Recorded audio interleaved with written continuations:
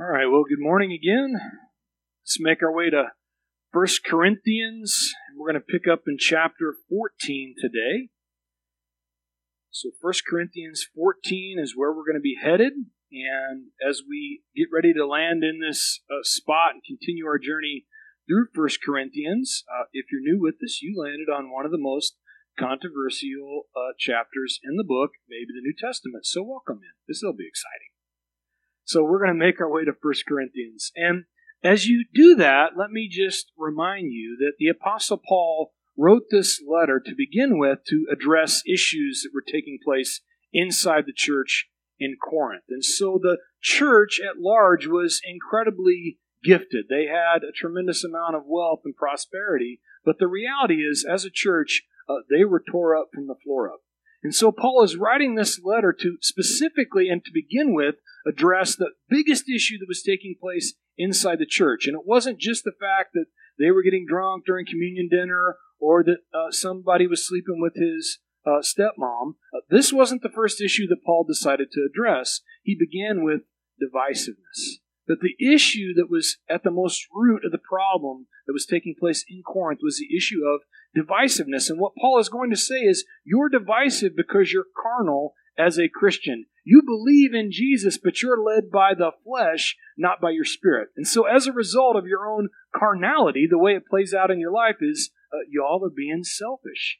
And so Paul addresses this by saying, look, if you want to know what it looks like to live as a person who is led by the Spirit and not by the flesh, he says very boldly and very directly to them in chapter 11, verse 1, imitate me as I imitate Christ. And that for us, for most of us, that's a phrase, a saying that makes us shake in our boots just a little bit. Because do I really want to say, imitate me as I imitate Christ? And yet Paul could say this boldly because of the way he was conducting himself. It didn't mean that he got it perfect, but as he went through this life with fear and trembling, working out his salvation, he could say, look unto me, watch how I handle things and how I handle myself. But the reality was, inside of Corinth, who was so very gifted, everybody wanted a voice. Everybody wanted to speak, and they all wanted to do it at the exact same time. And so it sounded an awful lot like my house at dinner. Because what you know is when everybody wants to speak, and you got a whole gaggle of kids, the next thing you know, you got to talk a little louder, a little louder, a little louder to get your words out! And the next thing you know, you can't hear anybody speak. And so that's exactly what was taking place here in Corinth. And now as Paul is transitioning from chapter 11, which was more corrective in nature, he now moves to the more constructive topics. And what we've been looking at over the last several weeks specifically is chapters 12 through 14 deal with spiritual gifts. And what Paul said there at the beginning of chapter 12 is, I don't want you to be ignorant about these things. And yet there's probably no topic, or at least one of the top topics, where there is more ignorance inside the church than concerning spiritual giftings. And so Paul's gone to great detail to lay these things out for us. And so in the church in Corinth, they had all the spiritual gifts. I mean, they had game. If you would have walked in there, you would have been like, man, they've got it all going on. They've got this, they've got that. There's speaking in tongues, there's healings, there's prophecy. All this stuff was happening, and yet they had mistaken their giftings for maturity. And this is the danger zone for us, is often we can see people who are very gifted, and we can automatically assume, man, they're so mature as a believer. But remember, as we went through this, the word gift is actually the word charisma in the Greek, which has the base word charis, which is the word we have for grace. It's a grace. And so a spiritual gifting is a gift just because of God's grace. It's unmerited. You didn't do nothing to deserve it. That's the reality. And so for these who would confuse gifting with maturity, what Paul addresses in chapter 13 is, no, the fruit of the Spirit is actually maturity, and the fruit of the Spirit is love.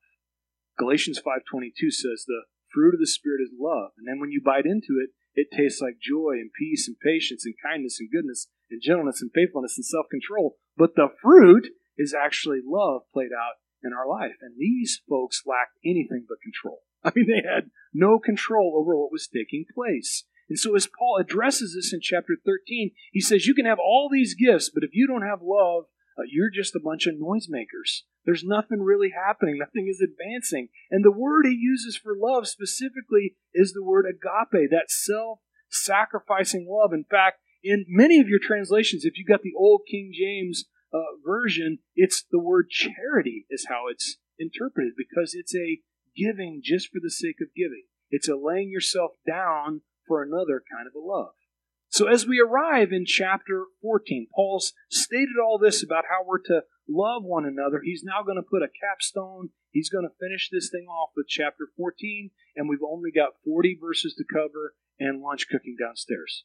So let's strap your seatbelts on. We're going to cover a bunch of scripture. We're going to take it in bigger chunks today, and then we'll go back and we'll address things as we go. We'll start with the first 5 verses.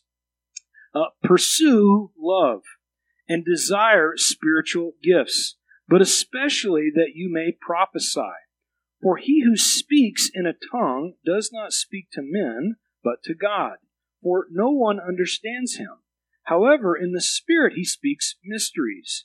But he who prophesies speaks edification and exhortation and comfort to men.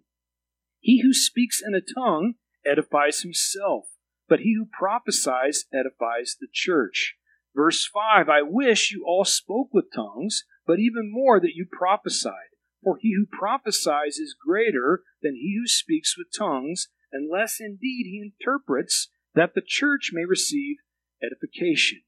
And so as Paul begins in these first 5 verses, he's going to specifically call out the giving of gifts, and in particular the gift of tongues. But remember, he's addressing a church that's very disorderly. And he wants to say, look, it's a good thing for you to desire gifts. In fact, chapter 12, verse 31, he said, go and pursue the best gifts. You should want to have gifts received from your Father.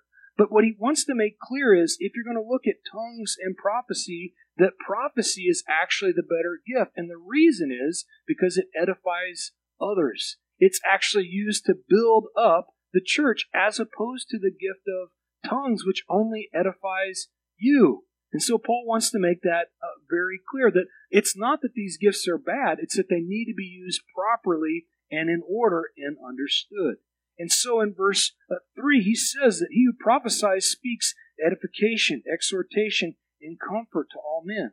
And so these words of prophecy, important to note, prophecy is used for these 3 things: to exhort, to edify, and to comfort. What is edification but building others up? What is exhortation but strong encouragement? And then comfort is obvious that it's comfort.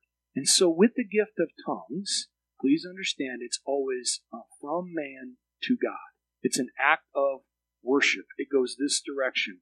But the gift of prophecy is from God to be given to man. And so it's important to have that distinction. And so as God gives a word from himself to be given to other men, it's for the purpose of building us up. Why? Because he loves us. He wants to encourage us. He wants to cheer us on. Romans 8:31 says, if God is for us, who can be against us? The answer is nobody. And so God is in our corner cheering us on. I used this same meme from last week because I love the little guy cheering at the Penguins game. I mean, think about that. That's God so excited about you. He's like, yeah! I mean, go for it. We don't often think of God so excited. He's ready to cheer for us. Now, when I watch hockey, I don't know what's going on, but I cheer anyway. God knows what's going on, and he's in our corner cheering for us. So he wants to reiterate here in verse 4 the differences again between the gifts. He who speaks a tongue edifies himself. He's encouraged in himself, but the one who speaks prophecy edifies others, specifically the church. Now, the reality here of the giftings is not everyone is going to have every gift. It's important to note that not all people have all gifts. It's a decision the Spirit makes what he wants to give to each and every one of us. But what Paul wants to make clear, and he's going to hit on this several times, is if you've been given the gift of tongues, if there's no one to interpret, it need not be shared in a church setting, because how can anyone be edified? How can anyone be built up if they do not understand what is being declared? Now, in Scripture, you'll see something that is called the first mention. And the first mention, you notice, of the gift of tongues happens in Acts chapter 2. And in the book of Acts, in the Acts of the Holy Spirit, chapter 2, on the day of Pentecost, all the disciples are gathered there in the upper room. And as they're gathered together, they're praying, they're asking the Lord to come upon them, and then the Spirit comes into the room, He comes upon them, and then this is the first time we see them given the gift of being able to speak in tongues. And in verse 9 and 10, all these different groups of people have come from all over to celebrate Pentecost into Jerusalem. And they've got Parthians and Medes and Elamites and Mesopotamia and Judea and Cappadocia and Pontus and Asia, all these words that are hard for me to pronounce. But as they hear these things being said, they're hearing God proclaimed and praised in their own tongue, is what verse 11 says. It's the wonderful works of God that are being proclaimed. So there again, you have praise going from man to God, and they can hear it in their own tongue. So they're blown away. They ask in verse 12, what could this mean? What are they seeking? But an interpretation. Now somebody comes along and says in verse 13, they're probably drunk. They're full of new wine. To which Peter in verse 14 thankfully clears it up. He stands up and says, men of Judea, these men aren't drunk as you might suppose, for it's only 9 o'clock in the morning. A great way to reason it out. They couldn't be drunk. It's only 9 a.m. Thank you, Peter, for making that very clear. It's too early for him to be that loaded. But he wants to make it clear that they're not drunk as you suppose, but this is what was written by the prophet Joel. What does he proceed to do but give them understanding? Where there was confusion, the word of the Lord came upon Peter, and he was able to stop what was so confusing for all of them. And so this is what happens. And yet, in the midst of all this, what's happening is God is being glorified. His wonder is being declared. And it's a beautiful thing that's taking place. Now, verse 6, as we continue, but now, brethren, if I come to you speaking with tongues, what shall I profit you unless I speak to you either by revelation, by knowledge, by prophesying, or by teaching? Even things without life, whether flute or harp, when they make a sound, unless they make a distinction in the sounds, how will it be known what is piped or played? Verse 8, for if the trumpet makes an uncertain sound, who will prepare for battle? So, likewise you, unless you utter by the tongue words easy to understand, how will it be known what is spoken? For you will be speaking into the air. There are, verse 10, it may be, so many kinds of languages in the world, and none of them is without significance. Therefore, if I do not know the meaning of the language, I shall be a foreigner to him who speaks, and he who speaks will be a foreigner to me. Even so, since you are zealous for spiritual gifts, let it be for the edification of the church that you seek to excel. Verse 13, therefore let him who speaks in a tongue pray that he may interpret. And if I pray in a tongue, my spirit prays, but my understanding is unfruitful. What is the conclusion then? I will pray in the Spirit, I will also pray with understanding. I will sing in the Spirit, I will also sing with understanding. Otherwise, if you bless with the Spirit, how will he who occupies the place of the uninformed say, Amen, at your giving of thanks, since he does not understand what you say? Verse 17, for you indeed give thanks well, but the other is not edified. I thank my God I speak with tongues more than all of you, yet in the church I would rather speak 5 words with my understanding, that I may teach others, than 10,000 words in a tongue. And so, as Paul begins this section, he says, look, how can you be edified if you don't understand? How can you be built up and encouraged if you don't have a clue what someone else is saying or what's going on? And so all these beautiful words can be spoken, but they have to be understood. And the example he gives, it's very easy for us to understand that if I take Jerry's guitar over here and I begin to try to play worship music, that will probably be the end of the service. Because whatever comes out of that guitar is not going to sound like anything musical whatsoever. Y'all are going to be like, that's why we thought this church was weird. Listen to that guy play. Like, we knew it. And so it's going to be over for all of us. Why? Because I don't know how to make that thing sound legible. I don't know how to make it sound in such a way where you can be built up. But in the hands of a person with the gift, they can make a noise that makes sense to everyone. And then what happens in your spirit is you're edified. You're built up. You're actually encouraged. In verse 8, Paul uses the comparison between a soldier who is in the military, that if the trumpet sounds and they're not sure what the sound is, they don't know what to do. But as a soldier, if you're in bed and you hear the,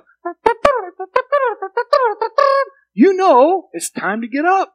It's time to get going because you hear the trumpet make a sound and you know what that means. And so the same is true for us as Christians. That when we hear a sound that is legible to us, we hear the trumpet sound and we know it's time to get out of bed. It's time to get going. It's time to make something happen. But without understanding, it's simply just a waste of breath. It's a waste of everybody's time. Now, verses 10 and 11, he says, look, there's all kinds of languages, and none of them are insignificant. They're all important. But if you don't know the meaning of what someone else is saying, it's a waste of time. In other words, it's all Greek. Well, actually, it is all Greek, if you look at it. I mean, that's what they spoke. But I mean, the analogy is still the same. It's all Greek to me. It doesn't make sense to me. So what he's saying is we have to be on the same page, speaking that same language in order to communicate. And when that's done correctly, he goes on in verses 12 and 13. Look at what the result is. Edification of the church that you might excel. Why do we spend time pouring through God's word? It's so the church can be edified, so the saints can be equipped for the work of the ministry, so you can be built up to go out and excel. That's God's plan for us as a group of believers. And so this is what he's trying to drive at. Now, as he mentions again praying in tongues, what he's trying to communicate is that in his personal private time, as he prays in tongues, it's actually an opportunity for the Spirit to be bypassed and him to communicate even when he doesn't fully understand what he's communicating. But within himself, he is built up. And so for those that have been given this gift, for me, I've prayed for it. I haven't been given the gift as of yet. I'm going to keep asking my dad for it, but it hasn't happened. So the result for Paul is he can now pray in his spirit even when he doesn't fully understand. And what he writes in Romans chapter 8, verse 26, this might be familiar to some of you. He writes this, likewise the Spirit also helps in our weaknesses. For we do not know what we should pray for as we ought, but the Spirit himself makes intercession for us with groanings which cannot be uttered. And so Paul's saying, I can make groanings which can't be uttered, and the Spirit is making intercession on my behalf in this spot. And yet, if you don't understand what I'm saying, and I share that corporately, it's going to again lead to confusion. Verse 16, Paul says, otherwise, if you bless with the Spirit, how will those who occupy the place that are uninformed say, Amen? And so if I get up and I share something from the Spirit, and I yell out, la la la, la la la la, but you don't have a clue what I'm saying, how are you going to agree with me? And the form of agreement is for you to say, Amen. Understand that as we share and we communicate and we pray with one another, please know the power of an amen. When you say amen, what you are doing is you are agreeing, and you are literally saying, so be it, or let it be so, let it be done. And so if we come together and you don't understand what I'm saying, how can you agree with me? How can you agree with what God is up to? Nehemiah chapter 5. And this spot in the Old Testament, story time for today, as we go back there, Nehemiah has been called by God to go back to Jerusalem and rebuild the walls of the city. The city is in complete disarray. And so Nehemiah, he goes back, he takes survey of the walls. It's a disaster, but it's work physically. He sees that he can make a plan and get to the end of it. But the bigger disaster is what's taking place in the people's hearts spiritually. What he finds is they're actually taking advantage of one another. Forget the people from the outside taking advantage of them. They're being taken advantage of and used by their own. They're charging exorbitant interest rates and putting one another in slavery and bondage, and it's shameful. To which Nehemiah says in verse 13, then I shook out the fold of my garments and said, so may God shake out each man from his house and from his property who does not perform this promise. Even thus may he be shaken out and emptied. I mean, you got to love the leader Nehemiah is. He's like, I'm going to shake out my garment with you guys if you're going to keep using each other like this. To which the people responded. All the assembly said, Amen, and praise the Lord. Then the people did according to this promise. You see, as they listened and understood what Nehemiah was driving at, what did they do? But they agreed. They agreed with what God was up to. And as they agreed, things then began to happen. Things began to take place. They got an opportunity to participate in what God was actually up to. And so they got a chance to participate with the Lord Almighty. And you know what's going to happen if you're participating alongside the Lord. Now, something even deeper that takes place as you consider praying together. And I know it's difficult to come together for many of us. We've not been used to praying with one another, but I want you to just understand the power in corporate prayer that exists. Matthew chapter 18, verse 19. Lots of times we read verse 20, which talks about 2 or 3 are gathered. There I am in their name. We even put it back there on the wall. But here's what verse 19 says, and I want you to catch this. Again I say to you, that if 2 of you agree on earth concerning anything that they ask, it will be done by my Father in heaven. Think about that. We come together, 2 or 3 of us, and we agree in the name of Jesus. The foundations of earth and heaven are shaken. You understand the power that takes place inside praying with one another. This is the value that Jesus is driving at, that Nehemiah mentioned back in the Old Testament. And what Paul's saying is, how can you agree if you come together in prayer if you don't understand one another? You're going to miss out on an opportunity for the Holy Spirit power to be poured out in your life.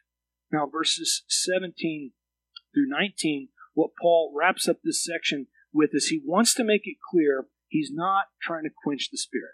He's not trying to stop people from exercising their spiritual giftings. What he's trying to encourage them in is understanding one another. In fact, Paul makes it clear, I thank God I speak with tongues more than all y'all. He's like, you want to talk about tongues? I'm even better at it than you are. Thank you, Paul, for being exceedingly humble and making that clear. But he says that, and yet, even though I have been given this gift, I would rather speak 5 words with my understanding that I may teach others than 10,000 words in a tongue. And so he wants to make it clear that inside a service where we're together, he would rather share 5 words where you actually get it.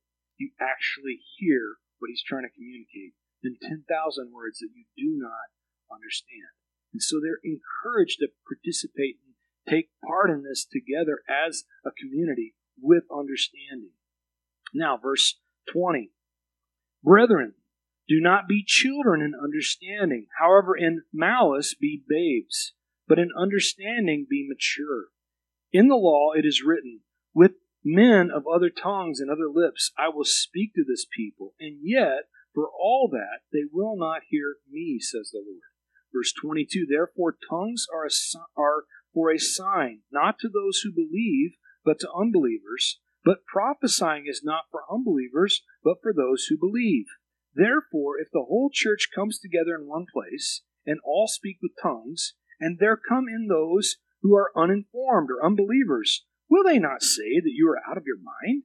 But if all prophesy, and an unbeliever or an uninformed person comes in, he is convinced by all, he is convicted by all, and thus by the secrets of his heart are revealed, and so, falling down on his face, he will worship God and report that God is truly among you. And so, as we arrive in this spot, Paul says, look, I want you to be mature. I want deeply for you to grow up.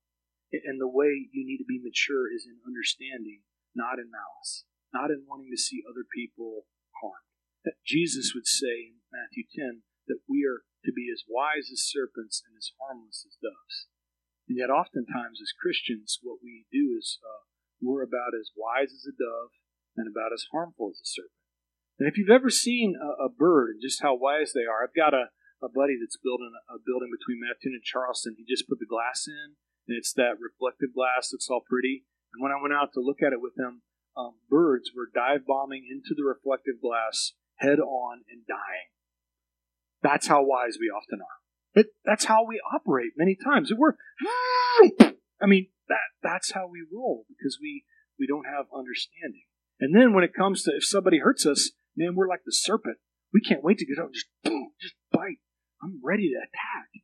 Jesus says, no, I want you to be wise. I want you to have understanding. I want you to know what's happening in your surroundings. And yet when it comes to being harmful are attacking or going on the attack, I want you to be like a dove. I want you to be so innocent and gentle. The people, you're a joy for them to be around. And so he communicates this about maturity, that maturity and understanding are actually synonymous with one another. We can't say we have understanding and yet we do not care for others. We're just showing that we are not mature. Now, he goes on here in verse 21 to share a quotation from Isaiah chapter 28. But the beginning of what Isaiah 28 is communicating is actually back in Deuteronomy 28. So as Moses is giving a prophetic word to the people, what he's sharing with them in Deuteronomy 28 is, look, if you don't obey the commands of the Lord, all these lists of bad things, a whole chapter of bad stuff is going to happen to you. But on top of that, a nation whose tongue you do not understand is going to come in and they're going to take you away. And so when you arrive 700 years later in Isaiah, what have they done? They've not obeyed any of God's commands. And then amazingly, it's always a surprise to us, God's word is fulfilled. And so the Lord allows the Assyrians to come in, and they deport all of the nation of Israel, the 10 northern tribes, leaving only Judah and Benjamin in the south left. That's it. So all the northern 10 tribes in 722 BC are carted off by the Assyrians, and a people whose tongues and lips they did not understand carried them away because they did not hear the Lord. The common denominator of what Paul is communicating is that it's your own unbelief that's really driving you out of the land. The issue in both of these cases is one of unbelief. And so for the unbeliever, there are these signs that happen as they enter into a church. And yet the reality is, if we're all sharing a word from the Lord in the tongue, when a new person walks in, they're going to turn right back around and walk out. It looks like crazy town. And so this is what Paul's trying to communicate. You're going to drive people off. And the sad part about the church in Corinth is there was only one Christian church. You didn't have 15 other options or 30 other options to go to. So Paul wants to make it clear we don't want to drive people off. But if a word is shared with understanding, if a prophetic word is communicated, then what happens is the Spirit can actually do so directly to the individual. If it's done in an orderly way, that God can actually communicate to you in a very one-on-one, intimate way that is a word spoken just simply for you. And so for the one who comes in that does not believe, they are convicted and convinced. They are convicted and convinced by what God has spoken to them. And I don't know about you, but there was a time not that many years ago where the Lord both convicted and convinced me in a church service where the word was just simply being shared. And so it's the power of God's word to convict and convince. And for those who do believe, the word being shared, it's an encouragement and an exhortation. It's an encouragement and then a strong encouragement. And I love this part at the end, is that the secrets of his heart are revealed, and falling down on his face, he will worship God and report that God is truly among you. And so here we are, almost 3 years into this church plant, and I will tell you, I didn't have a stinking clue what it looked like to plant a church. No idea. I pretended like I knew what I was doing. I didn't have a clue. And here we are almost 3 years in. I still don't really know what I'm doing. We're just kind of plodding along. But when people ask me, what do you want someone to say about your church? How do you want them to communicate it? Whether they stay here and they call us family or not. Whether they say this is a spot for me or they go to some place else, I pray they find the right spot for them. My goodness, I hope that when they leave, they say, God is truly among you. There could be no better thing that somebody could say about this place than God is truly there. And so this is what Paul is communicating to them about sharing a word in order where it can be understood. Verse 26, how is it then, brethren, whenever you come together, each of you has a psalm, has a teaching, has a tongue, has a revelation, has an interpretation? Let all things be done for edification. If anyone speaks in a tongue, let there be 2 or 3 at the most, each in turn, and let one interpret. But if there is no interpreter, let him keep silent in church, and let him speak to himself and to God. let 2 or 3 prophets speak, and let the others judge. But if anything is revealed to another who sits by, let the first keep silent. For you can all prophesy one by one, that all may learn and all may be encouraged. And verse 32, the spirit of the prophets are subject to the prophets. For God is not the author of confusion, but of peace, as in all the churches of the saints. And so Paul begins here by saying, how is it possible that every one of you woke up today and thought, the Lord has put a word on my heart, I just got to share? How is it possible that every single one of you have something you think you need to share on a Sunday morning? I mean, you're not all Jeremiah. The word of the Lord just burns inside me. I can't keep it in anymore. I got to share. Like that doesn't make sense. God hasn't given each and every one of you a word that, in fact, all you're doing is just drawing attention to yourself. And when anybody walks in, it's just a mess. Instead, let it be done in order so that you can be edified, so that you can be built up. But instead of edification, they simply just produced confusion. Now, Paul suggests an order then for them in verses 27 through 29. Very simple. Look, let 2 or 3 of you share. If you've got a praise that you want to give in a tongue, but make sure someone's there to interpret. If you've got a prophecy you want to give, let 2 or 3 of you go. And for the rest of you, just sit down and listen. I mean, take a little bit of time and just listen to what's being shared. It's a good thing to be able to sit quietly and just listen to what's being spoken. Now, verse 32, he says this, and this is important for us to understand, that the spirits of the prophets are subject to the prophets. When you hear people at times who get out of hand with sharing their spiritual gift, they'll say, well, I just didn't have control. The Spirit came over me and I just couldn't control myself in service. Here's what Paul says. The spirit of the prophets are subject to the prophets. God didn't give us a spirit of confusion. He gave us a spirit of control. And so as he gives you a gift, you in fact have control over that gift. You can, in other words, you can zip it, is what Paul is saying. There's a time where you can shut that thing down and sit quietly, because the reality is, if the Spirit in verse 33 is being communicated to the people, if you believe the person speaking is Spirit-led, why on earth would the Holy Spirit interrupt himself? Why would he need to interrupt himself to communicate something to you if he's the one truly doing the communicating? He's a God of order. Unlike me, I can't even manage to pick up the bathroom after myself. I mean, it's a struggle for me to keep any kind of order, but we serve a God of order. Now, verse 34. Let your women keep silent in churches, for they are not permitted to speak. Oh boy. But they are to be submissive, as the law also says. And if they want to learn something, let them ask their own husbands at home, for it is shameful for a woman to speak in church. Okay, moving on. For it is shameful for a woman to speak in church. And so, what we have here, and it's important for us to call it out, is to talk about this very specifically. Because what often happens is text is taken out of its context, and then it's used for all kind of doctrine, which creates all kind of dogma and all these things that then become controversial when the Spirit is called to actually unify us, not divide us.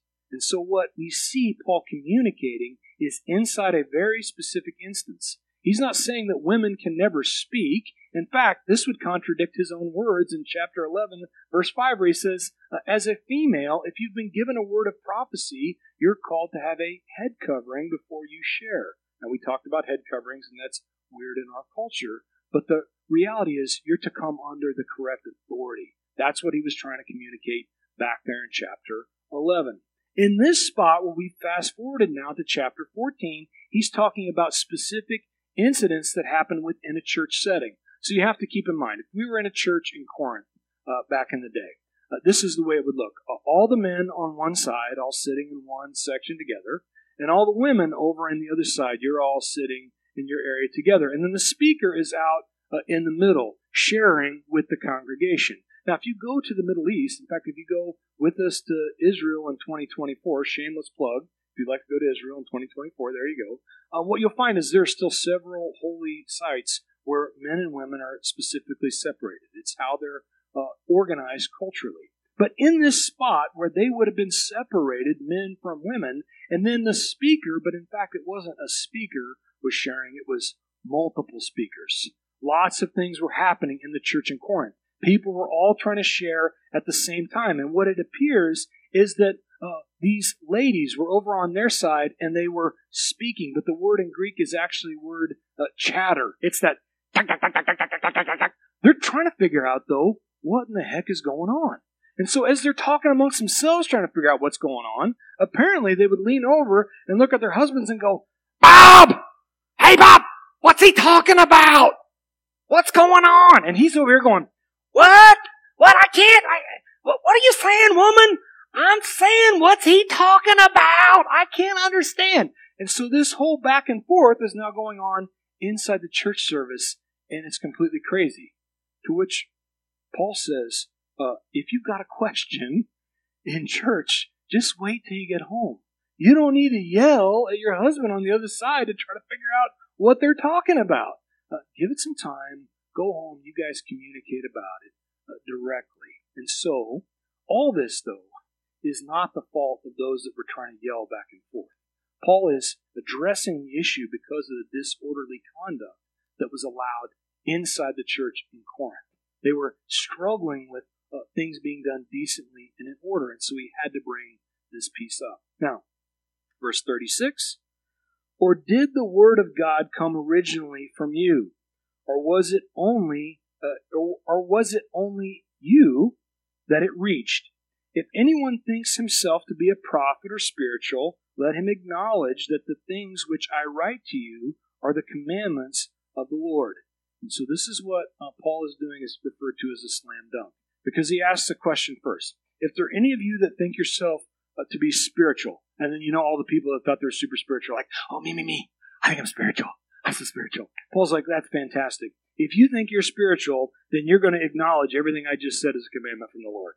And then they're like, "Oh, wait a minute. I just admitted that everything Paul said is a command from the Lord." So good job, Paul, wording it this way, but he's trying to make it clear that these things that are written are from the Lord. Now, verse 38, he says, "But if anyone is ignorant, let him be ignorant." I want to just pause there for a second, because I think lots of us, at least some of us, have been in the spot where you try to share with people that you really want to know Jesus. Maybe it's a coworker or a family or a friend, and you've been in a spot where you just so want them to know the Lord. But then after a while, maybe years, what you have to realize is what I've communicated to people, because it was communicated to me by my pastor, is you can only minister to people to the degree that they let you. At some point in time, you cannot minister to them beyond where they will allow you to go. So if they want to be ignorant, you have to just allow them to be ignorant. Thankfully, God is a gentleman. He will not force anything upon us. He allows us to make decisions for ourselves. It's frustrating sometimes about the Lord, because I want him to force people into things. I want him to force people to love him, but he won't. He loves us too much. And so he gives us an opportunity to respond. And yet at some point, as you're sharing, what Jesus says in Matthew 7, verse 6 is, don't continue to throw your pearls to the swine. Because what happens is they eat the pearl and then they trample you. And so the reality is, for some of us, and it's down the road. It's not the first time you share with somebody. But there comes a point in time where you just simply get trampled to the point where it's not worth you sharing that beautiful pearl, that thing that is so valuable. You have to come to the point where you let them be ignorant and understand what Paul communicates here in 2 Corinthians, chapter 2, verse 16, is this: "To the one we are the aroma of death, leading to death, and to the other the aroma of life, leading to life. And who is sufficient for these things?" So there will be some that you communicate with, and you smell like death.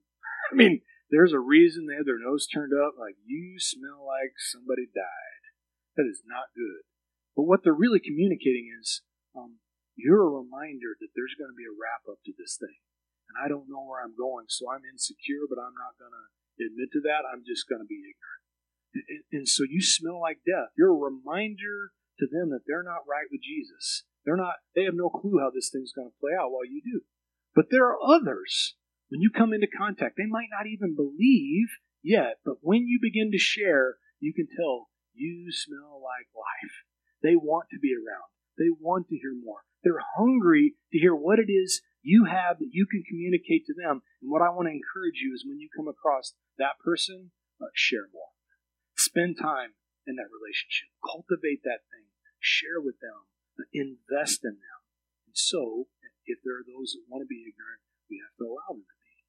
Now, lastly, as we wrap up, verse 39. Therefore, brethren, desire earnestly to prophesy, and do not forbid to speak with tongues. Let all things be done decently and in order. So what Paul wants to finally do is wrap this thing up, put a cap on it, and say, look, everything that happens inside this group needs to be done decently and in order.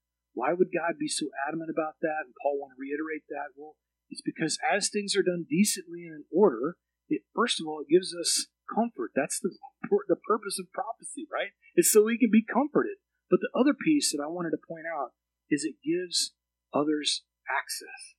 That when things are done decently and in order and not crazy town, people have access specifically to the King.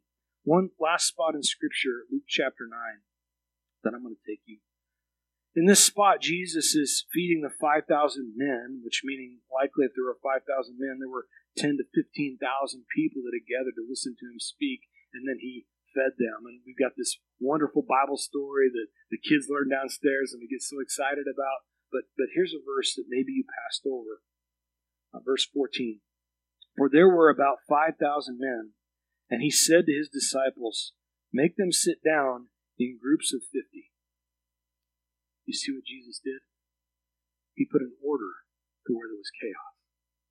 Where there was groups of people just gathered together.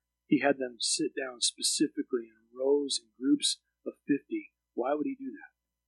So that they could have access. Access to the bread. Access to the very bread of life that he was symbolizing for them. And the thing is, he wants the same for us. He wants us to have orderly services, to create aisles so that people can have access to the bread, so they can have access to the throne, access to the King. I mean, it's a wonderful thing. And so as we come in here and we think about prophetic words, Paul's addressed this over and over again, that it's a good thing for words of prophecy to be shared. And that word, for us, it doesn't always line up, but I want to just one more time remind you that prophecy is in two different groups. The first group is foretelling. That's when we think of Isaiah giving these prophecies that wouldn't take place for hundreds of years or thousands of years later. Those are those prophetic words, and the guys with long beards that are eating like locusts and stuff are like, oh, that's a prophet. But then there's another side of prophecy. It's called forthtelling. That's where God's word is spoken into your life in the here and now. And then what happens is the Spirit communicates something for you that you needed personally and directly. And I share that to say that as we come together in an organized way, as we assemble ourselves in a way where there are aisleways to have paths to the King, and then the word is shared, but oftentimes he will communicate something specifically and clearly just to you. I'm amazed at how many times after a service I will speak to someone, maybe it's that day or weeks later, and they'll say, you remember when you said these things, remember when you were going through that scripture, this is what God gave to me in that moment. And every time I've got this look on my face, I'm like, I don't even know that I said that. Praise the Lord. But the thing is, it wasn't the speaker, you see. It was the Spirit communicating. And so as the word goes out, the Spirit goes in, and then he's able to communicate with you personally and directly. And what happens, the result of that is comfort, and edification, and encouragement. And it's all coming from the King of Kings. And so that sounds like something that is worthy of being in order and organized. thanks for. Father, we thank you and we praise you for very direct words from the Apostle Paul. Thank you, Lord, that we have the opportunity to express gifts that you've given us. Thank you that you just love us enough to give us gifts, Lord. Wow. Amazing. So thank you, Lord, so much for the gifts you've given to the people in this room, the gifts you've given throughout the years, throughout the millennium to the church, so that people can be reached and edified and exhorted and comforted. Father, I just want to praise you for loving us enough to speak to us directly through your word, individually, personally. Lord, there are those here today that they need the conviction and the laying things down at your feet so they can get in the right relationship with you. And there are others here today that are just heartbroken. They just need a hug from their dad. Thank you, love us enough just to give us a hug. And there are others that just needed some encouragement. And so thank you, Father, that you can address people individually by the power of your Spirit in all these different ways. I still am mesmerized by the way you work and the way you move. And so I thank you and I praise you for it. Lord, as we get our hearts prepared to take communion, then remember what it is that you did on the cross. Your life that was laid down where it should have been me. I was supposed to be there. Thank you so much for that. Would you please examine our hearts today? Would you look deep into me and, Father, please point out all the stuff that you know I need to work on. The things that draw me into a closer relationship and the things that stop me from having a close relationship with you. Lord, would you please give encouragement while at the same time giving us a little exhortation that we need. We pray all this in Jesus' name.